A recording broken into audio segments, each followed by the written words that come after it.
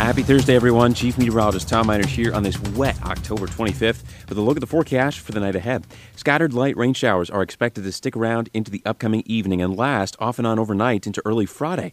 However, clouds and rain in West Tennessee will keep our temperatures in the upper 40s at the coolest point of the night, so don't expect them to change too much from where they are now. A few showers will stay possible into Friday evening. So a look at the forecast for high school football games and the changes we're making to the weekend forecast is coming up on WBBJ. Make sure you tune in for the latest forecast and keep up with Storm Team Weather online, too, for more updates.